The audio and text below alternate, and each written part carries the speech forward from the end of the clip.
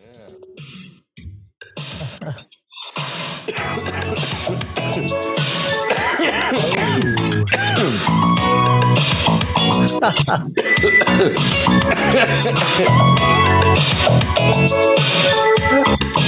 I love it. I love it.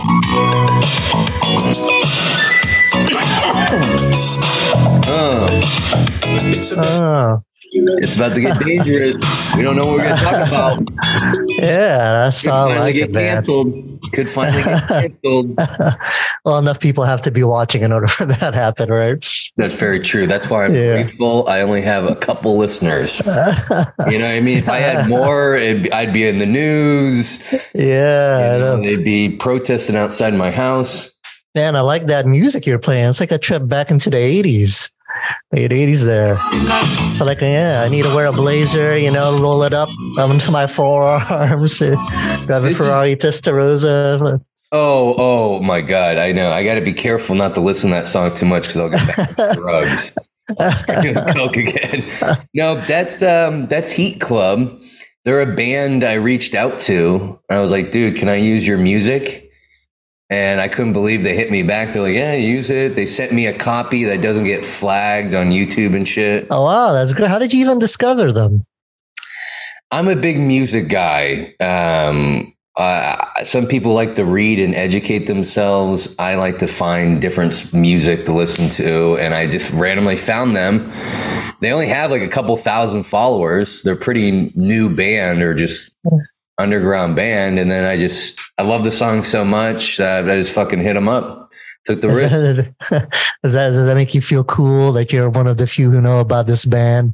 So they're like what you're kind of into? It makes me feel really cool, Mike. You know what I mean? Yeah, I mean, I like music. I listen to like a big variety of it, but I've never been one to hunt it out, in terms of like indie stuff. I would have to like cross, my network somehow. I would never like seek out just indie stuff. I just never had a desire. I'm kind of like, it's kind of like the hits, kind of. I'm rarely like one to gamble and listen to a whole album because I don't know how it is now, but back in the day, it used to be like, just the singles, the 2 to 3 singles an album. That would be the good songs, and the rest of the album was just full of shit. And so I was just like, yeah, that's why I kind of just became like a hits kind of guy, which is probably really lame. Yeah, we're gonna convert you, Mike. We're gonna. So you go on SoundCloud and all that? Yeah, so I actually used to be a DJ. Oh, I didn't know that. I used to make music and shit on the computer, and I had a SoundCloud account, but I had to pay for it to put my music up there, So I just like stopped paying for it and just took the shit down. Well, how long were you a DJ? I didn't know you were a Mexican, dude. That's crazy. You didn't know I was Armenian, did you? Yeah, I don't know. I was a DJ from like mid 2000s to 2010, 11. I guess actually into 2012. Oh, you were in it for a while, man. Yeah, I mean, most of it was bedroom DJing. I was more kind of producing. And no, but I did some gigs, a lot of house parties. And honestly, I got more into the party life. I mean, it kind of goes off the song.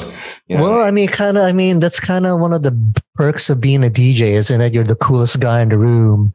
So, you get the groupies hanging on, right?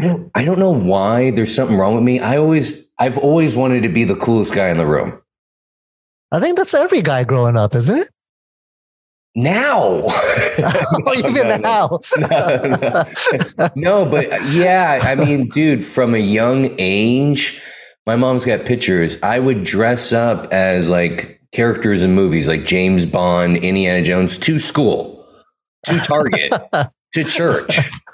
You know what I mean? Like I just always wanted, I guess, to stand out, but maybe feel cool, Uh-huh. Well, to be fair, James Bond has a classic 3-piece suit look anyway, right? That'll go good anywhere. But no, I was the same way growing up. I mean, I'm not that way anymore. But yeah, I mean, that's the whole reason I got into breakdancing when I was 12. I remember I was at school And, I was playing basketball. I was a big basketball guy. I was a basketball guy back when Jordan was in his prime before his first retirement. And I was already playing b-ball at that time. So I was obsessed with it. I was just all about basketball. And I remember I hit the 6th grade, 12 years old. I was playing ball. And then I noticed there was this crowd where all the hot girls were. I mean, it's kind of weird to say hot girls are 12 years old. Hey, I was 12 too at the time. So it was nothing wrong with that. Now, right? Yeah. No, but I just remember, there were all those hot girls there and they were just watching these guys, breakdancing. And it's like, oh, okay, that's what I got to do then. It's like, I can drop this basketball stuff. Let me go do that. And that's the only reason I ever did it, because I just wanted to be cool so the girls would like me. And, and it really showed in, how low my ceiling was in terms of breakdancing, because I learned about 2 moves. I did the caterpillar and a Russian kick really well, and that was enough to get their attention, and I just stopped there. I didn't bother learning anything else, because it was merely just means to an end. Wow. Yeah. Could you do the worm? I could. Yeah, that's what the caterpillars. That's the crazy thing is, this is 1992 when I was 12. Like some of the names, they were really different compared to like what people call now. Like, caterpillars, what everyone knows as worm now. And what we used to call continuations, people either refer to as windmills. Some people even call it flares. I mean, I'm getting deep into the weeds here in terms of b-boy. But yeah, it was interesting how, all the terms really change. And, I would surprise people every now and then when I would bust out the terms like, I was a b-boy, for a limited amount of time there, just to, like I said, just to be part of the cool crowd and hopefully get some girls. But you know what? It did work. Actually, it did work because it got me in that circle. Hey, this may come off as a little gay, but you look great for your age. 12 at 92? Jesus. I know. I didn't know if I was a boy or a girl if that was so young, Well, it's those Asian genes, man. It's just, you really got to, and I do try to take care of myself. I mean, I don't smoke. I don't drink anymore. I exercise. There you go. Yeah. I'm more than happy to let other people smoke. And occasionally, I might smoke some weed, but I really prefer edibles over smoking it, to be perfectly honest. That's my goal, to get to that, but baby steps. 10 years ago, I was doing heroin. So I'm just kind of slowly. Oh, you're definitely the coolest guy in this room. Yeah. Hey, I had to drop that. You see what I mean? It's a disease. I always got to one up someone or say something. Oh, breakdancing. I did heroin. Yeah, that definitely knocks me out of contention right there. So. I will say something though. You're cool as fuck with that tattoo. I've never seen before because you've always worn sleeves in front of me. Yeah, that's the funny thing. Thank you. When you first get a tattoo, all you want to do is show it off, really. But like the longer you have it, you really just want to hide it, just because you want to take care of it. Because the more sun exposure it gets, the more faded it's going to get over the years. So for the most part, I really do my best to hide. I mean, that's why it still like looks like it's in great condition, and I've had it for going on probably 13 years at this point. But that kind of sucks that you spend money, you have something you're proud of, but you can't even show it off. Well, this one is just for me anyway. I mean, I've gone beyond like trying to be cool at this point. It's kind of just accepted who I am and where I am, and I think for me that's kind of what helps. Me with stand up, starting at such an old age. I just don't give a fuck about any of that stuff anymore. You're being cool and everything. I'm just gonna be me up there. Right. No, go ahead. Because if I'm gonna go anywhere with that thing, I got to be doing it by being me. If I try to be anything else, people can read, like fakes. They can read when someone's being, inauthentic. I don't even know if that's a word. And is it inauthentic? Yeah. You know what I'm trying to say? Is that the word? Yeah. Well, don't ask me. I don't read, but I think you're right, though. I know what you mean. Just someone that's not themselves. Yeah. They're pretending. You see it with the younger comedians, too. I think it is better to go in comedy at an older age. You have more experiences, more things to joke around about. You know what I mean? When you're young, you don't know shit. Yeah, I mean, it definitely helps in terms of, knowing what your voice is. But I mean, the chances of me ever getting to the point where, I'm going to have a Netflix special or, I'll be like a national headliner, obviously time's against me there. So, that's kind of like a catch-22. That's not true. You don't think so? Ronnie Dangerfield didn't make it until like his late 50s or mid. Oh, that's a good point. That's right. He retired for a while to do. He was like an aluminum siding salesman, right? To try and take care of his family. Yeah. I mean, you never know, but that's also never know. If you really love this, you stick with it until the end. And if something happens, it happens. If it doesn't, oh well. Maybe there's another life. I could try it again as a black guy. I don't know. No, I mean, my whole take on it is it would be great if I get to that point, where I'm a national headliner or, if I get a Netflix special. But honestly, for me, it's just this is just more something I have to do. It's just kind of, part of who I am. It's something I've always been super curious about. I was for years and years, I can't even tell you how many years, I would try to write stand-up, but I just never figure it out.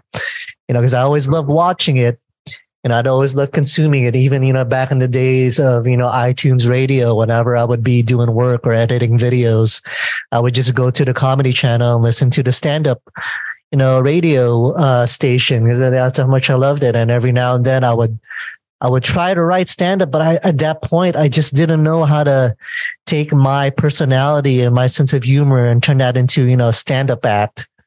And then, I don't know, something finally clicked. What was the year that COVID happened? Was that 2020?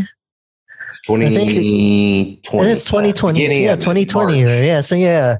So August of 2020, something just finally clicked in my brain where I was able to take this story that I've been trying to turn into a stand-up bit.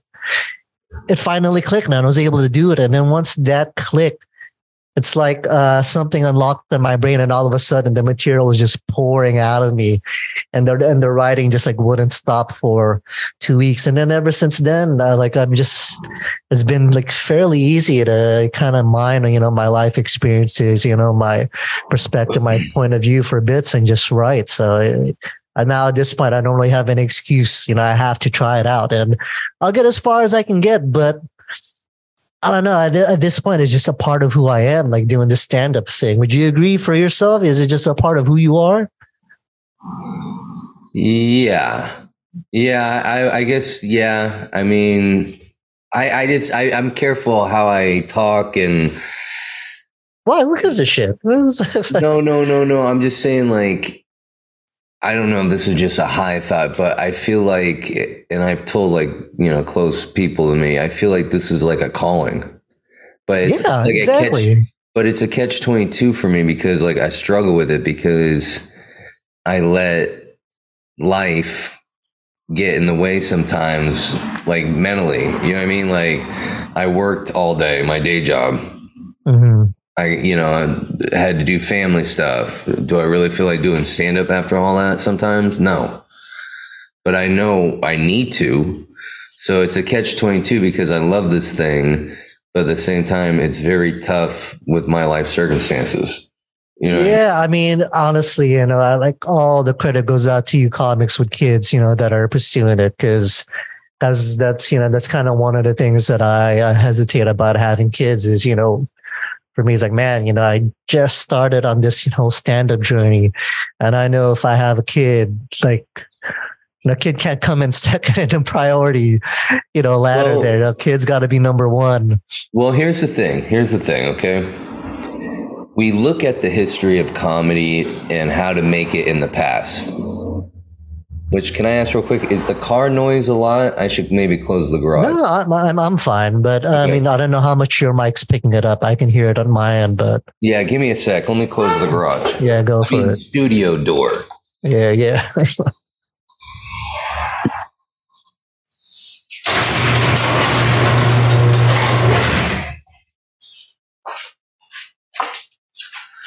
Believe it or not, my family is still asleep. So no, I believe it, man. I was really, I gotta give you credit, man. I thought there was about a 50-50 shot that this was gonna pushed through it, you were gonna wake up still. I did wake up and I was like, fuck, should I cancel? I really didn't want to. But you know what? It is better not to get off. I'm going to get back to what I was going to say, but it is better to get up early or at the same time every day if you work and stuff for a living. I mean, if you're a professional. Yeah, definitely. But I was going to say is I do think people get discouraged because they listen to comedians from that started back in the day, and it was hitting all these mics and it was hitting all these shows and moving to LA and moving to New York.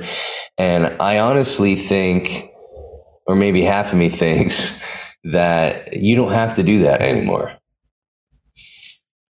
Make it on social media. And if you're already practicing stand-up, you're going to be better than these social media guys that book these big headlining comedy shows and they've never done stand-up. Those guys aren't going to last. But if you have a background in something, I did a show with a guy. I opened for him in a theater for all black people. It was great. And they're like, "Oh, we need a racist looking white guy." And he had a character go viral online after doing 10 years of comedy. So yeah, he does kind of, to me, it's kind of, I'm not really that guy that wants to put on, a costume and go out there and do something. Everyone has their thing, right? But I mean, shit, maybe I need to. But anyways, I think you can make it in other ways and still have the family and still have other things in life. You know what I mean? So I'm trying to get motivated and trying to figure out the social media thing, but it's tough.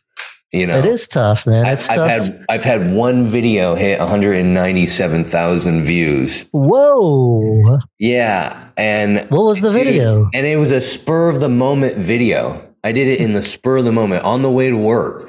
It was just me roasting myself, but I'm doing it as like my son's friend.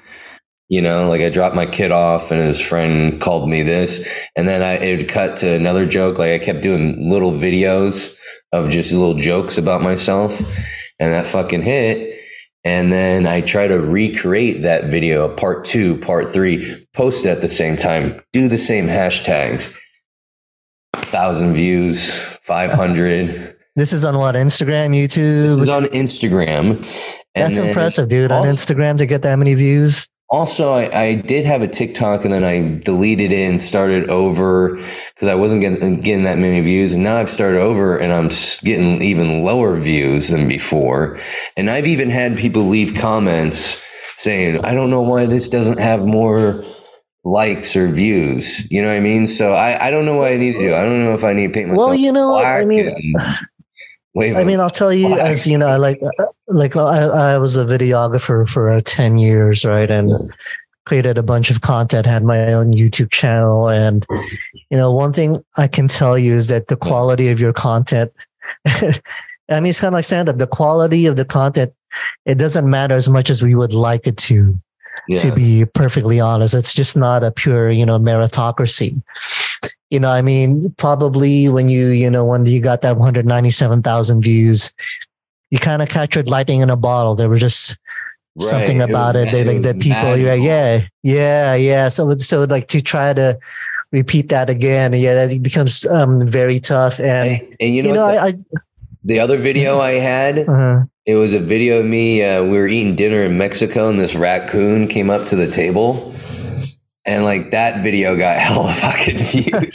Well, look, anything involving animals, right? I got like a lot of followers after that. I'm like, maybe I'm in the wrong business. I gotta start. Well, that's the thing. Like anything involving animals, like on YouTube, anything involving cats.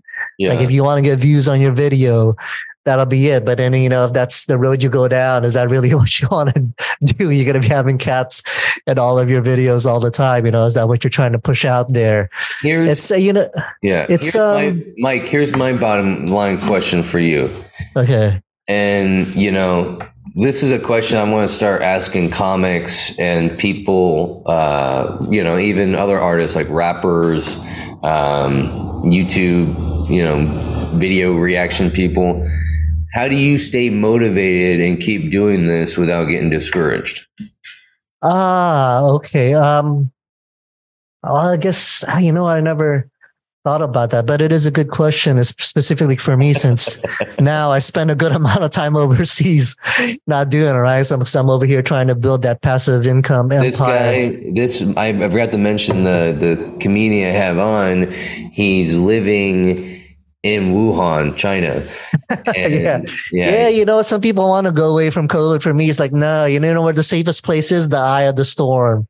Right there you go. Yeah. That's where you want to be. No, I'm joking. I don't want to get Mike killed. He's in the Philippines. I'm in the Philippines trying to build an Airbnb empire over here. But yeah, that's a good question. Well, part of it is it's like what I said. To me, it literally is a part of like who I am. And this sounds so fucking pretentious, but whenever people talk about, self-expression, right? Yeah. When they use that term, it just makes me want to throw up. But that is kind of what it comes down to.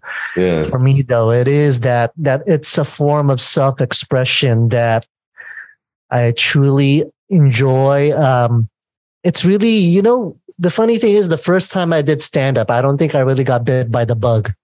I was actually felt more challenged than anything. Like, I did really good. I had some jokes that killed, but it wasn't, pure 5 minutes of killing, So like for me, like my pride as a funny person was at stake. I was thinking to myself, okay, you know what? I got to figure this thing out because I know I can be better than that. So that's kind of what kept me going back. And then, as you start getting your reps in, you kind of start figuring out a little bit.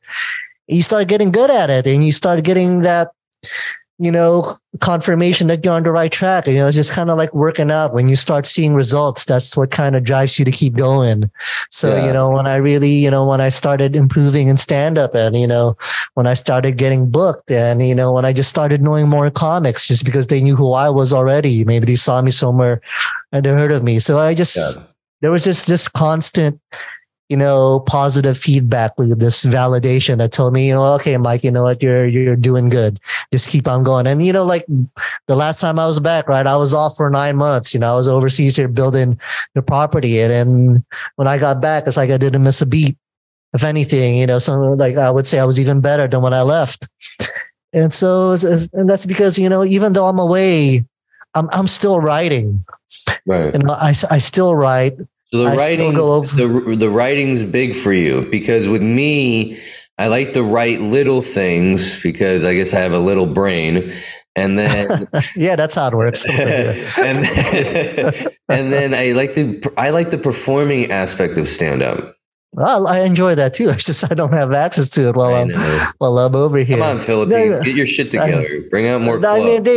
I mean, to be perfectly fair, there is a small community starting up. But when I'm over here, my full focus, honestly, is trying to build the passive income empire. That's what I'm here for, right? Because that's what's going to allow me to go back to the States and do stand up full time, right? Not worry about money at all. That's the whole goal. I know you and I. How many hidden cameras are you going to have in your Airbnbs? Just one in the toilet, really. You got to put one in the toilet. Every time I stay in the Airbnb, because I see a lot of those articles, every time I stay in the Airbnb with my wife, we're making love under the sheets because I don't want to go viral on India, chubby guy, American, horrible at sex, cries, finishes in 1 minute, They're like, man, Tom Segura gained all his weight back. Look at this. Yeah, I mean, but hey, you know what? Speaking of that, that's another thing too. I kind of want to lose some weight so I have more energy to do more when it comes to the comedy thing because I'm not making enough videos. I need to be out there, wearing a dress and interviewing people, and I don't know. I feel like I'm not doing enough, dude. I'm like, thank God my PlayStation 4 just broke, and that's like I think God did that. He's like, get out there. I know, like video games is a big one for me too, man. I was like, I gotta get away from that if I want to be productive in any way. But like I say, like speaking from my videographer background, making content on a consistent basis and uploading it it's really difficult. I mean, there's a reason why most YouTube channels, like something like 99% of them, like drop off. Like so many channels are created every day. It's really difficult creating content and releasing it on a consistent basis and sticking with it. That's why, the best advice is really just make content that you actually enjoy. That way you'll actually stick with it. Well, I've made content with my wife, but she doesn't want me to post it. Is this something you really want out there? Are you proud of it? No, I don't. I really don't. It's bad. I need to get in shape first. But it's speaking of like fucking underneath the covers. So we have the Airbnb property, and sometimes when we're cleaning the property out, people will leave things behind, and every now and then I'll find a pair of panties like hidden within the beddings, and for sure, that means that they were fucking underneath the covers. That's not just gonna get left, underneath the duvet for any reason. Like, oh yeah, they were definitely fucking underneath the covers, and those panties got lost in the middle of the night, couldn't find it anymore, and just abandoned the mission, never put it back on. You ever smell them? What do you think? Of course I have. Oh, man. Of course, yeah. Well, guys are all the same, dude. Yeah, we're gross. Really gross. I remember I went into the kitchen when I found out. It's like, hey, who wants a free COVID mask? I sit around the table. These things. So, are you on the beach? No, so where we're at, it's more kind of it's a place called Tagaytay, and it's more of a mountain retreat where people won't go to get some fresh air away from like the pollution of Manila if they want to get away for the weekend, get away for a day, enjoy the fresh mountain air, nice cool weather. So yes, so the weather here is about anywhere between probably 15 to 20 degrees cooler than what it is, in the Manila area. So that's where we're at. Yeah. Like so, yeah, a little bit. Whereas, I guess it would be like Tahoe because there's a lake. I don't know if Tahoe has a volcano, but there's a volcano in the middle. There's a lake surrounding it. No, we don't have dinosaurs either. So. I haven't been to Tahoe in a while. Yeah, no volcano. But yeah, I guess you could say that. No. Yeah, no, but yeah, so not much into beaches. Wait. You can't just go over that. Is the volcano active? Well, you know what? It did erupt back in, Jesus, I think it was 2019, which is really good because that means it's not going to erupt for a while again, Oh I mean, God. Every now and then, like in the bedroom. Yeah, exactly.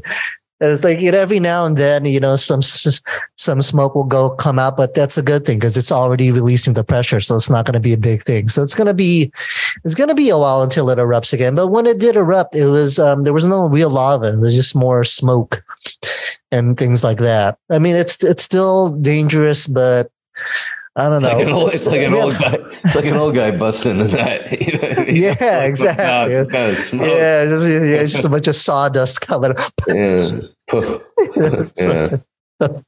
Well, yeah, it should be fine. Is there an emergency exit plan?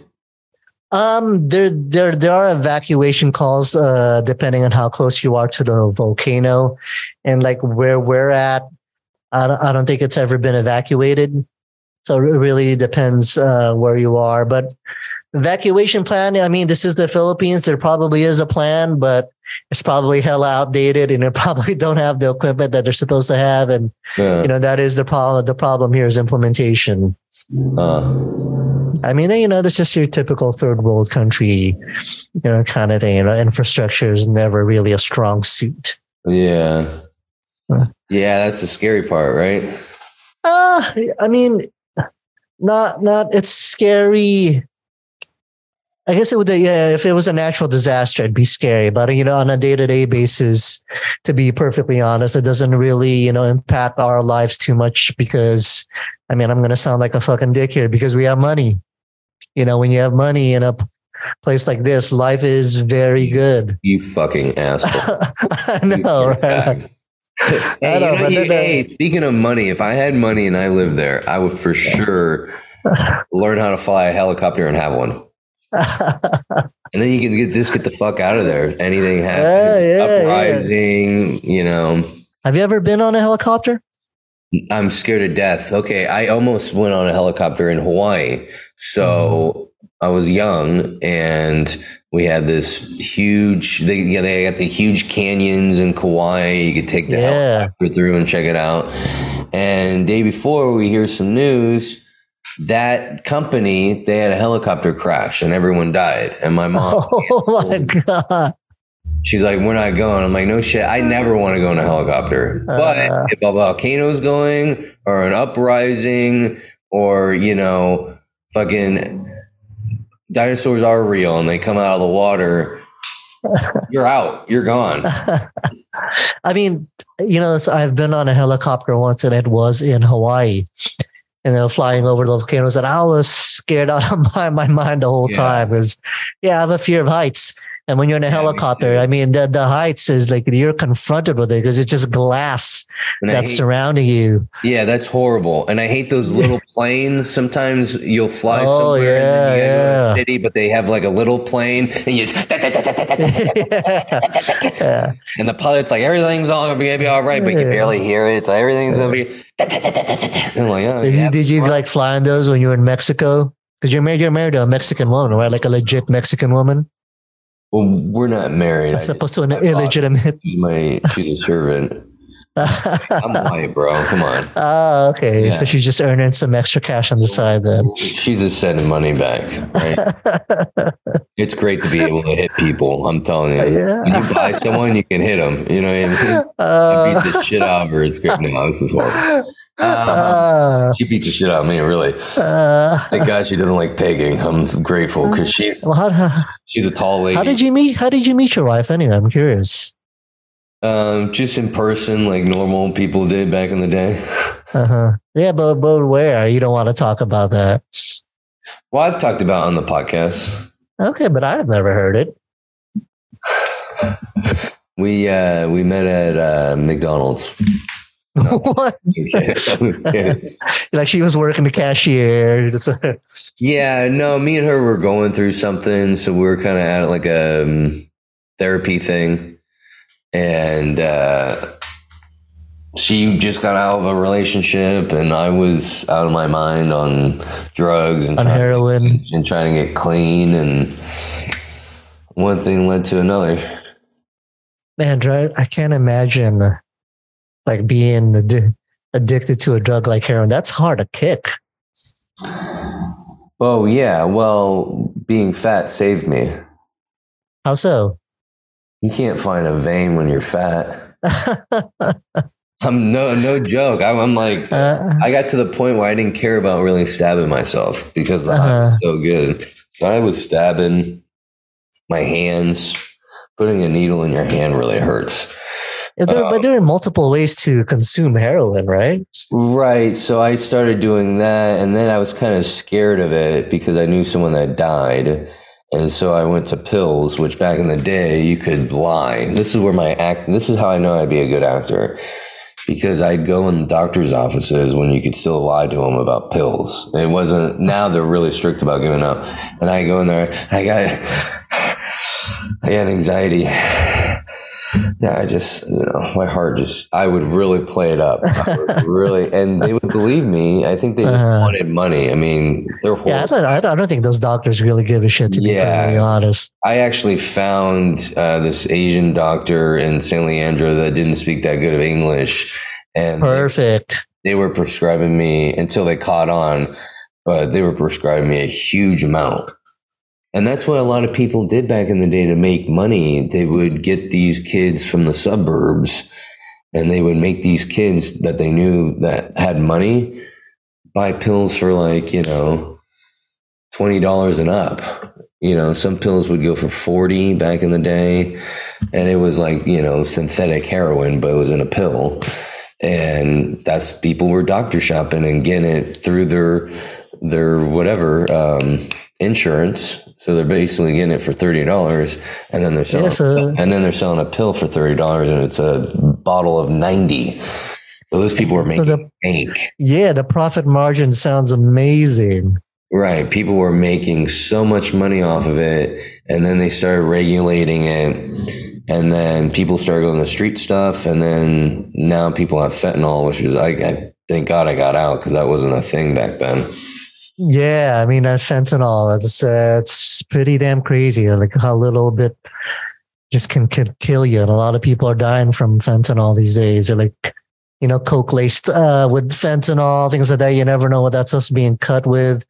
And you remember there was that one story down in LA where 4 comics had overdosed.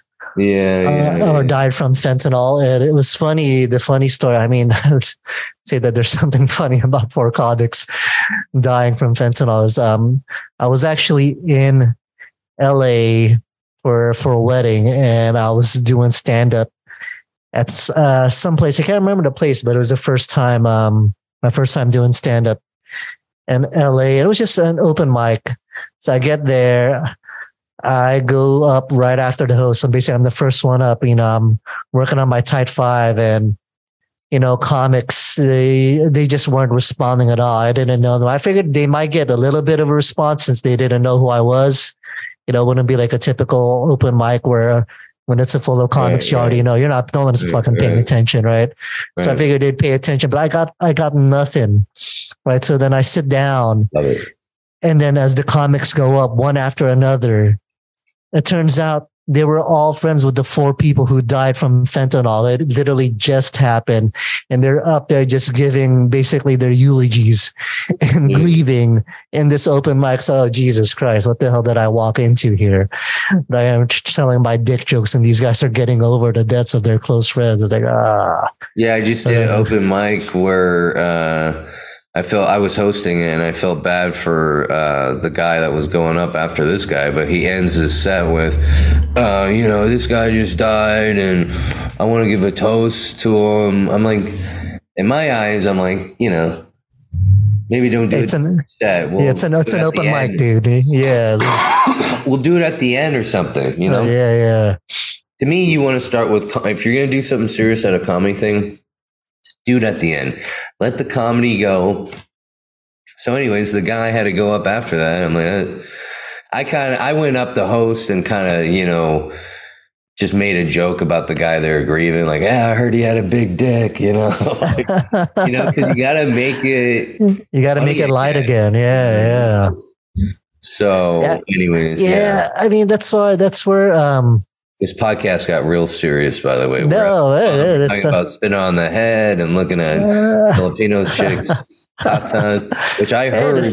I work with a Filipino coworker, and he's a character, and he told me that there's girls that you can get there that are like, $23 for the day. $23 for the day. I don't know if it's $23. I mean, but like those kind of girls, man, there are just so many stories we could go over here in terms of that kind of like getting girls that way. Like for instance, I don't know if it's still this way now, but that University of Philippines, Manila, the Manila campus, a rumor was you would park in the parking lot. And if you left, because handkerchiefs are a big thing over here in the Philippines, because you're just fucking sweating all the time, right? So you're constantly wiping yourself with a handkerchief. But if you take a handkerchief and you leave it up on your window and roll it up, a girl will come up to you and you'll basically just give her, I don't know, I can't remember how much it was. I can't remember how much I paid. No,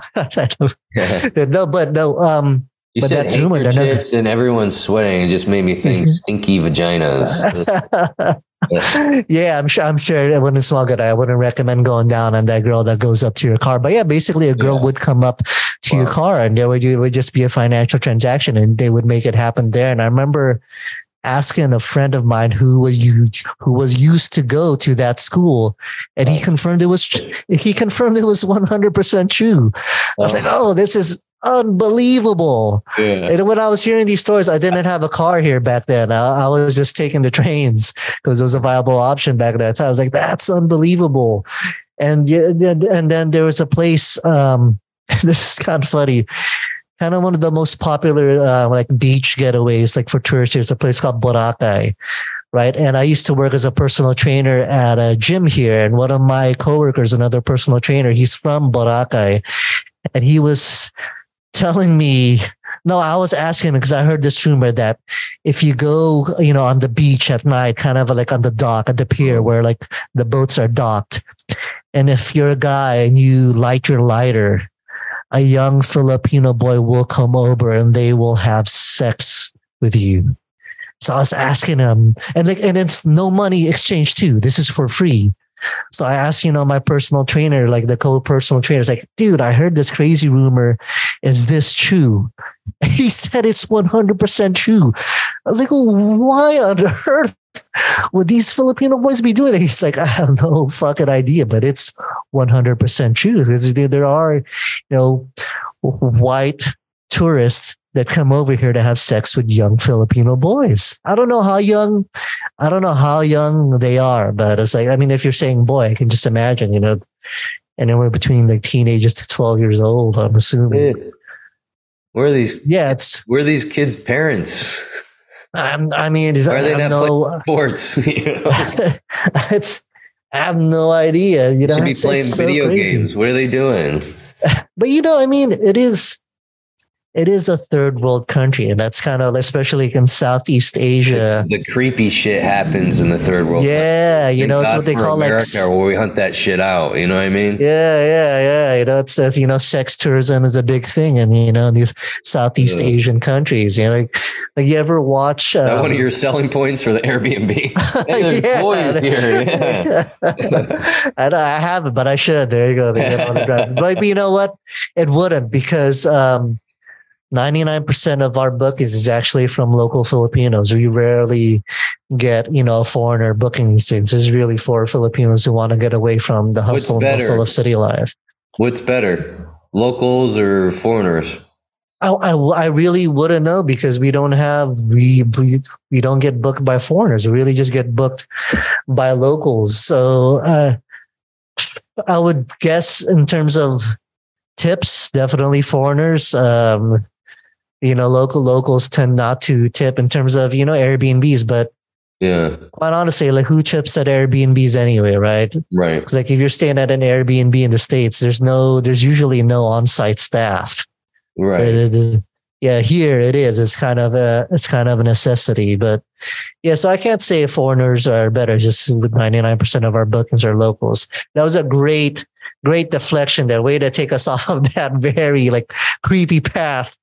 We were going with the conversation there. That's why you're a good host, Alex. There you go. Hey, okay. What's fuck you in Filipino? Probably the closest thing would be putangina mo. So it's basically saying like tangina mo is basically like saying like your mom's a bitch, or fuck your mom. But that would be like fuck you. It's used in the same way as fuck you. Wow. What's fat boy? Fat boy.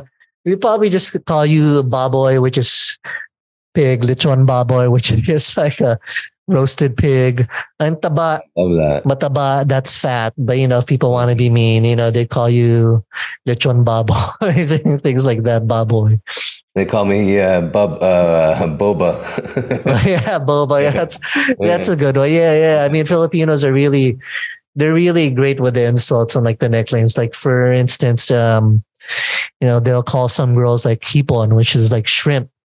That's because, her body's good, but the face sucks. When you eat shrimp, you eat everything but the head, right? So people are like, wow. Yeah. So we call that butterface. Yeah, butterface, right? Everything butterface. Yeah. So Filipinos are just like full of, they've got like slang and insults, right? That's what makes Filipinos, very funny, and like on a day-to-day basis. Filipinos are just sick, fun-loving people. They could be these could be people that are basically in poverty, but you'd still see them like running around and laughing their asses off and joking.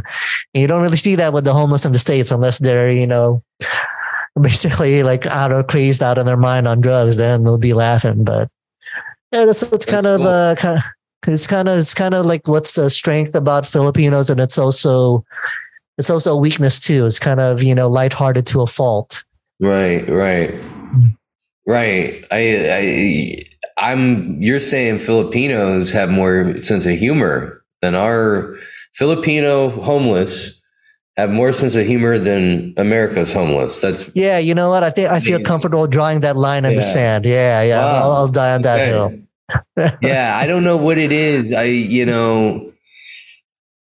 don't know why our homeless is like that. They are kind of. I know. It's like, come on, get your shit together, man. Life isn't so bad, right? I mean, maybe things are a little expensive. I don't know here. I don't know. I think, like I said, Filipinos are just lighthearted to a fault. I mean, it's like, when there are like massive floods here, and then the news helicopters would be like going over the floods, and you'd see people trapped on their rooftops, and they'll be waving hi and smiling and laughing, just because they're on camera. It's just, and that definitely wouldn't happen during a flood in the States, right? So, it's great in that kind of situation to still have a sense of humor, but sometimes you got to take things seriously too. You got to get shit done. The guy's about to die and he's waving. Yeah, exactly. So it's like I said, it's lighthearted to a fault. But I love that. You know what? That's crazy, in my opinion, and this is good news for you. And once you're done with the Airbnb stuff, you could think about this, that there's not more comedy there.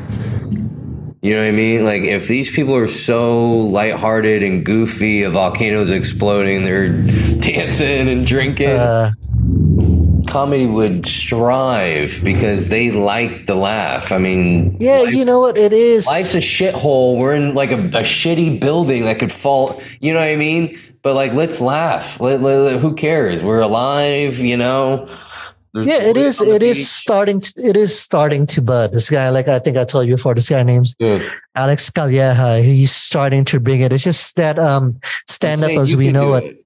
You can do it. Yeah, I suppose I could. But like I said, at this point, like when I'm over here, my focus is really building this, these Airbnb properties. Like we're about to start building a bigger one, or our next one, and that's really. Like I try to put all my focus on that because that's what I'm here for. And the sooner these things get off the ground and are operating, the sooner I can be back to doing stand up, full time, because I don't have to worry about money at all anymore. Right? So I'm moving back here or staying there and doing it. You know what? I'm probably always going to be going back and forth. Yeah. Because I am a dual citizen, so I just. Wow. I don't have to stay in one place, so why relegate yourself to one place if you don't have to? I know, right? I'll make a great, double agent. James Bond. Yeah, I'll be like James Bond if anything, like high level ever happened here in the Philippines. The Philippines is kind of like off the radar for the most part in terms of international affairs. But no, I mean, ideally, I probably would just be going back and forth. Spend anywhere between 4 to 6 months in the States, go hard doing stand up all over. And then, come back to the Philippines for a few months, relax, write, just enjoy life. Cause, with stand up, we got to live life too. If you want material, you got to be out there just living life and getting experiences, So, and then, like money would be good, as more of these properties, prop up, and you want to enjoy that too. You want to, like, for instance, I'll be going to Hong Kong at the beginning of September.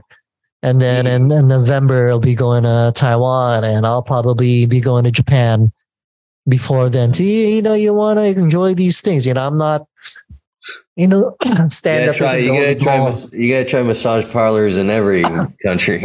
Exactly. Right. Exactly. Wow, that's really cool. You know what, traveling, I'm definitely going to do that in the future. I kind of have a weak stomach, so I'm kind of nervous about going to some of the Asian countries and just, and I don't have good balance. I don't know if I can hover over a hole. You know what I mean? I need a toilet seat. I need that handicap bar. I'm not even handicapped. I need that bar to hang on to. Well, I'm sure you'll be staying in places that have actual toilets. Whether or not they'll actually have toilet paper, that's a different story, man. So I remember the first time. Where I want to go is at Macau. Ah, yeah. You want those prostitutes right there in the hotel lobby, huh? Right, the gambling. I was saying that's actually I remember the when I came back here in 2003, it was my first time back in like almost 20 years. And I was at the mall and I had to take a shit so bad. So I go to the public restroom and there's like no toilet cover and there's no toilet paper. And I would go from restroom to restroom and there's nothing. I had no idea that was the situation. So I had to run into the supermarket in the mall and buy some wet wipes and in order to take a shit. I had no idea. You imagine, I'm running into the supermarket and I've already like gone to maybe 2 or 3 different restrooms and failed, and there's no toilet paper. So I'm basically like running over, like hunched over. I'm trying to hold my shit in as much as I can while I buy these wet wipes. And that's the thing about public restrooms here. There's no guarantee that there's going to be a toilet cover or there's going to be toilet paper. So that's kind of like the Southeast Asian thing. I can't just do wet wipes. I need a wet wipe and regular toilet paper. Wet wipe, regular toilet paper. I like the wet and the dry. I can't go full wet. You know what I mean? Your pants are going to be soaked. You know what? I mean, I don't know what kind of wet wipes you're using that they're going to be that soaked. But I've been using wet wipes for years. And then when I started spending more time here in the Philippines, you step up to the bidet, you step up the game. Like if you really want to get clean down there, oh man, bidets. Filipinos, I don't know what it is about Filipinos, but you guys love bidets. You guys like having a clean ass. I don't know what it is, but well, yeah, I mean, there's nothing like being sure that you're as clean as possible down there. Right. That's for me. That's what it is. And like the bidets here, they're not the automatic bidets, they're manual.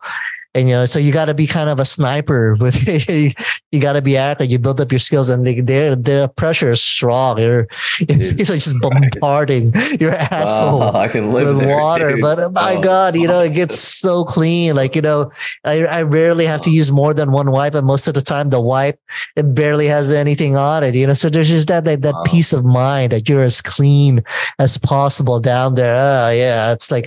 It's heaven on earth. Have you ever thought about selling bidets? Because you got me sold. I want to buy 5 now. I know. I speak about it with such passion. Yeah. Right? I mean, I basically got fired at YouTube because I was drinking beer and sitting on the bidets. All the toilets on YouTube have bidets, heated water. You used to work at YouTube? No, I didn't. I worked in the kitchen. Oh, but still, it's still YouTube. So you were a chef? No. I put the snacks out in the kitchen. Oh, okay. It gets worse and worse as I ask for more details. It gets lower and lower and lower on the totem pole. So, okay. Yeah, I was actually the janitor. Yeah. No. I hope Mike doesn't keep asking these questions. Yeah, I was a horrible employee, but I was on drugs. I wasn't myself. And you know what? I mean, most comics are horrible employees. I was always a horrible employee too. I was never like a good at the full-time thing. Yeah. That's why I was like a videographer. I freelance because anytime I would last anywhere between like 6 months to a year and a half at a full-time job. Yeah. But I'll always reach my limit where I'm like, fuck, I just fucking can't take this anymore. This routine or just being like someone basically owning my existence. Sounds like you're about to burn down the Airbnb. I'm sick of this. No, but that's why I found the DJing. That's why I found the comedy. Like I need something other than just the fucking routine of, the day to day. Right. Yeah.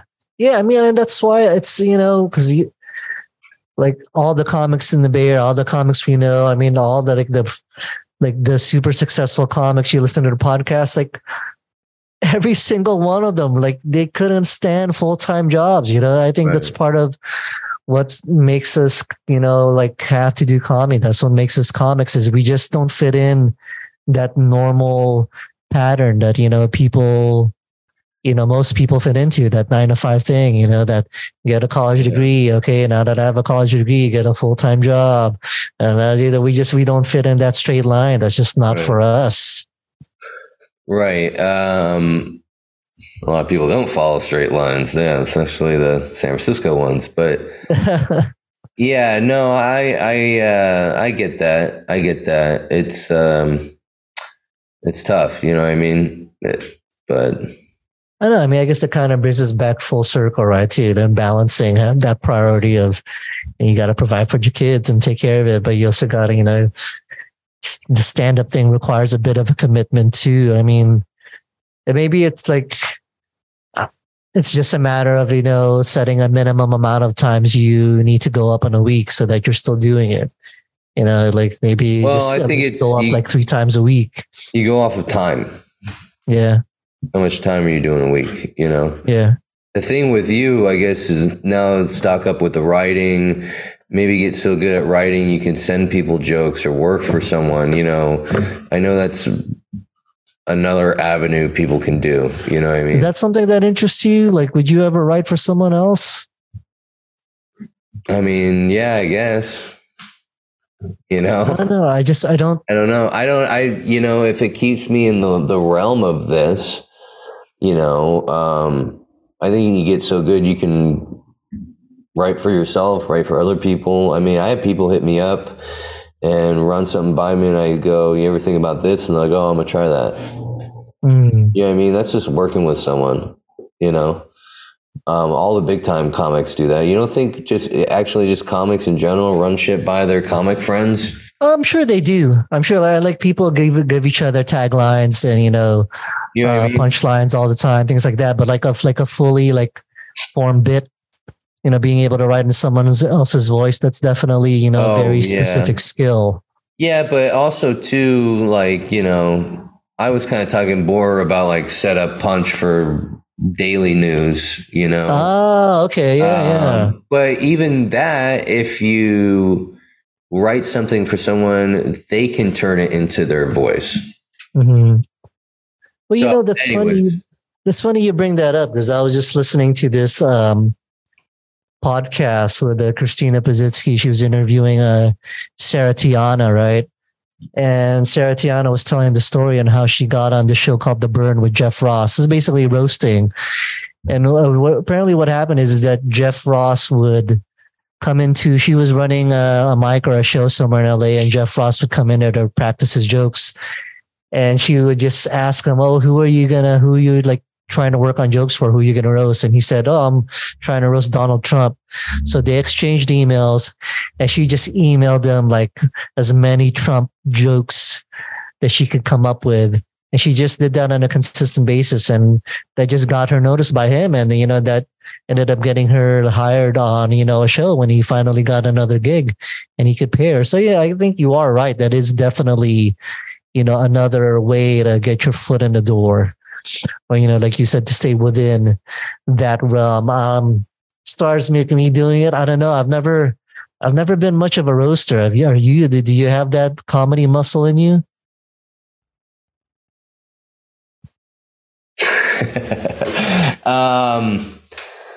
I've done a couple. I mean, it's all right. I mean, it's not really my thing, but I mean, it's worth. Yeah, that's right. Because it's the roast seems to be a great way to get your foot in the door. From what I see, a lot of these roast battles that happen in the Bay Area, then they go up to Sacramento Punchline, and you're able to get your foot in the door down in the Comedy Store in LA. It seems to be a great way to go, but it's just, I don't know, roast is just not who I am. Yeah, I mean, I like the roast a little bit when I'm doing stand-up, but it's not really my cup of tea either. I've done it before where you're like all day you're staring at a photo of someone that, and you gotta think of horrible things. This guy looks stupid and gay, and his mom sucks alligator cock, and I don't know if it's good for your mental health. I don't know if I'm into the roast, but like I said, if you haven't tried it, you should try it. It is opportunity. Yeah, I mean, I could see how easily you could slip in and if you're good at it, be recognized, Well, and that's that's one of my problems too, honestly, dude, is I don't go to the punchline. I don't get out enough where I should be doing shit. So in my head, I'm like, well, if you're not getting out enough, I need to do more online shit. I need to keep doing more shit, make a porn. I need to keep doing more stuff to get my name out there. You know what I mean? So sounds like you're kind of like stuck in this loop where like, you need to do more, but there's like something like, you don't know if it's online or you need to go out more. There's like something. It's almost like something that's just kind of preventing you from doing that more. I don't know if it's because it's just not specific enough for you yet, like what you're supposed to do. That can be tough when when you don't know specifically what you're supposed to be doing. I'm still doing sets, I am. I probably did about 30 minutes this week. Yeah, you get booked a decent amount. Yeah. I'm just saying you always can be doing more. There's always someone doing more than you that's getting more, and I see it. So it's competitive, dude. It's not. It is. It is. I mean, especially in the Bay, there's a ton of us.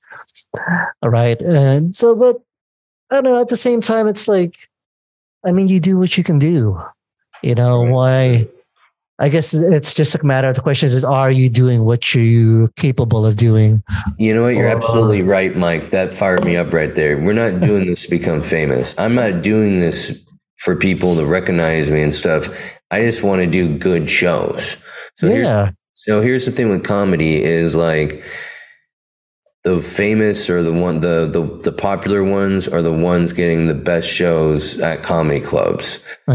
That's the only reason why I want to get better at this or, go up. I don't want to make a ton of, honestly, like my nut would probably be like 100,000 a year. I'm happy with, you know what I mean? Like I just want to I'm sick of doing these fucking biker bars and fucking, I did a show at a battered women's shelter. Everyone's crying. I'm like, hey, look at my, you know what I mean?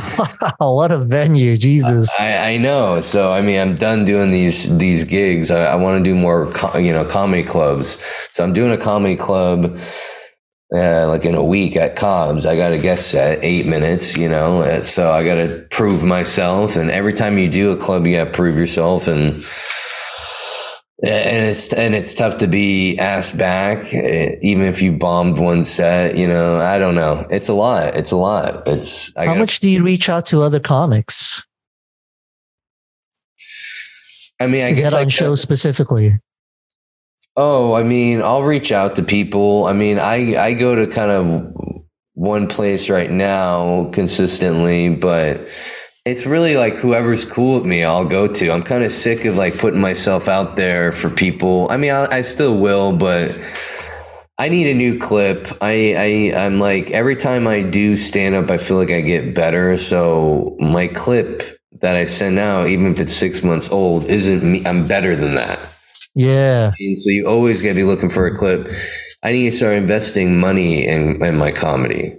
Get better camera, get better quality shit. You know what I mean? Because this shit right here in the back of the room, I'll even lean it against a fucking bar glass. That's not gonna, there's comics that have the little audio devices they put in the fucking audience that links up to their phone, and now you can hear people laugh. Because sometimes I'll kill in a show and then I go back to the recording way back here and you can't hear anything. It's like, I'm like, do I suck? Am I, you know what I mean? Am I handicapped? Am I that delusional? You know what I mean? I like go sober for a week to figure it out. So, yeah. How long have you been doing stand-up now, Alex? 45 years.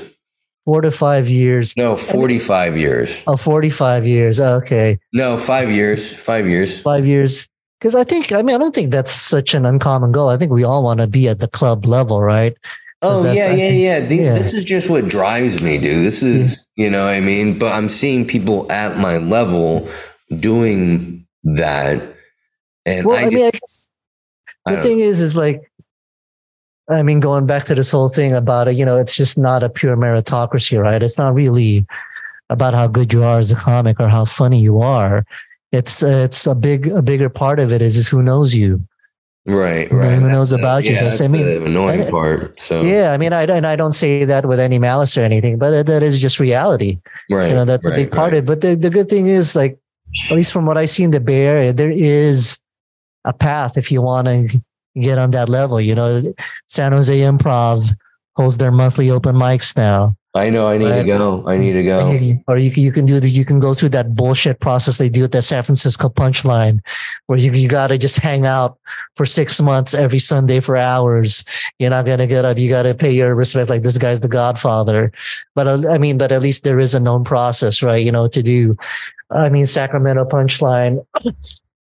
Or there's another one. I don't know if it's I can't remember if it's Laugh Factory. There's another club up in Sacramento that holds regular like open mics. So there definitely are like kind of detailed paths or like carved out paths to get to that level. Just I already have. You want to drive down to San Jose. I already have a plan. Yeah. You fired me up. I'm moving to the Philippines. I'm opening up a comedy club. I'm gonna have 20 wives. That's exactly why I'm gonna make sure I have no sons. You know what I mean? Or if I have sons, we're living in the mountains. We're not being by any beaches. Yeah, that's why I was pointing out the ways in the Bay Area, so you can come over here, just build a property and be the king of comedy in the Philippines. Oh, dude, I know a guy that's a DJ. Yeah, you were telling me before. Yeah. So, and he's like dating like a model. Of course. I love social media. I'm fat sitting on the toilet. This guy's hanging on the beach. He's drinking pina coladas with a Victoria's Secret model. And I'm farting. So, is that how you guys met? You guys were both DJs? Yeah, he went to the same high school as me, younger. I was kind of making music. We were all partying together, and he was more in the hip hop, and I was doing more like techno, which okay. In the Bay Area, it's more hip hop. You know what I mean? There is a underground scene for techno. Like, I needed my DJing. Like, I would have been perfect for like if I lived in England. Or Germany, but then I'd go do bars around here and then people were like, what the fuck? They're wearing cowboy hats. So like, what the fuck is this? This guy? Yeah, Bay Area is not really a techno scene. Yeah, it's a hip hop scene. One black guy held a gun in my head. I was like, okay, I'm never DJing. Are you serious? No, I'm joking. But I've had people hostile, like, turn that fucking shit off, so no, but yeah, I remember you were telling me that last show I did over there, that you had a good buddy that's been in the Philippines for a while over here. Well, he's not a good friend, but associate, and he's just killing it with the ladies. Well, yeah. I mean, maybe I'll come back as a young DJ and my next life. You could easily kill it with the ladies over here too, man. You're white. I think I have money. You'd easily kill it with ladies. Yeah, I mean, being a foreigner is like that gets you like 70% of the way there over here. Right. Well, the whole thing is I'm married, so I would have to get some boys for my wife. Hey, go on that beach, babe. Go on that beach. Yeah, just light that lighter and the baraka. It's like a spa date. Husbands and wives go on spa dates. This is like, you go down there, babe, and I'll meet here at 1100 an hour. Exactly. But yeah, Philippines. You gotta get the comedy going. What time is it right now? So right now, it's 12 a.m. for me. God. So I think this is so easy for me to do because I'm a night out anyway. So I would have been up regardless. So like this podcast is a no-brainer for me. Well, I think we should do a part 2 sometime soon. Yeah. I want to hear more about the Philippines. I'm fascinated by just different cultures and sex workers and all that fun stuff. I got lots of stories about that stuff, man. I mean, I spent most of my 20s here, and I wasn't married yet at that time, so yeah, I lived out my fantasies, dude. Yeah, I should have not gone to Lake Havasu. I should have gone to Manila. Well, it's funny is I had a buddy who's one of his like closest friends was a pilot, and they were saying the Philippines is kind of like one of the hidden secrets, and like amongst the pilots and the stewardesses, they don't like to really put the word out because they don't want it to get too crowded. But it's kind of one of their favorite places to have these long layovers or stopovers. Philippines is a great vacation destination. If you have money, and man, life is fantastic over here. I want to go to like the Hawaii of the Philippines and smoke a joint on the beach and not get killed. Is that possible? Yeah. Like those places are like very safe now. You're not going to get your head cut off anymore, anything like that. Crystal clear water. Is warm, weed legal? The water's Weed warm. legal? You know what? It's not. It's not. I'm sure you could still get a hold of it though. But from what I know, it's not. But luckily the president who was killing all the drug addicts, he's no longer president anymore. So good. Hey, probably not going to get assassinated. I just put a handkerchief out my window and they bring me. There you go. Exactly. A green one. Yeah. Hey, well, Mike, it was good talking to you, dude. I'm gonna let you. Hey, thanks for having me on, man. Yeah. I'm petrified. We got to go to an amusement park today. My son and my wife, and we're in America. Six Flags. Six Flags is even better. Roller coasters scare me. Okay. You're a pussy. I didn't realize that. Yeah. I'll go on them, but my eyes are closed, and I'm that's even worse if you close your eyes, dude, because you can't see what's coming. Well, yeah. I don't know. You might say, if that's the trick. Just keep your eyes open. At least you can see what's coming. Because I used to be scared of them too, man. I'm scared. Yeah. Just grow some balls. Keep your eyes open. We'll be fine. All right, Mike. Yeah, thanks for having me, dude. It was a blast. Thanks for being on. That was fun. All right, man. Enjoy your time at Six Flags, dude. Thank you. Yeah. Right. That's the show. Are you kidding me, guy? It looks like I'm in a dungeon, doesn't it? But we'll have to work on getting a different background.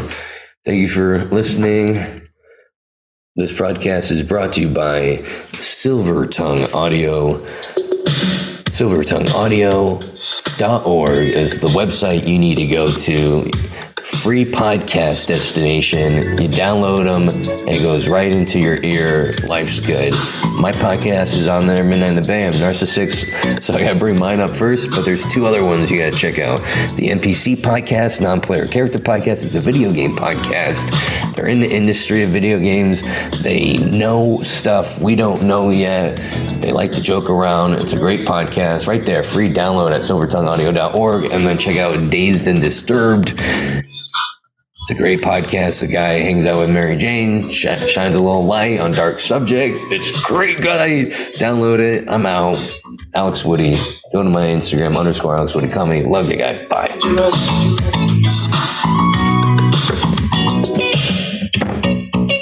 Somebody might die tonight.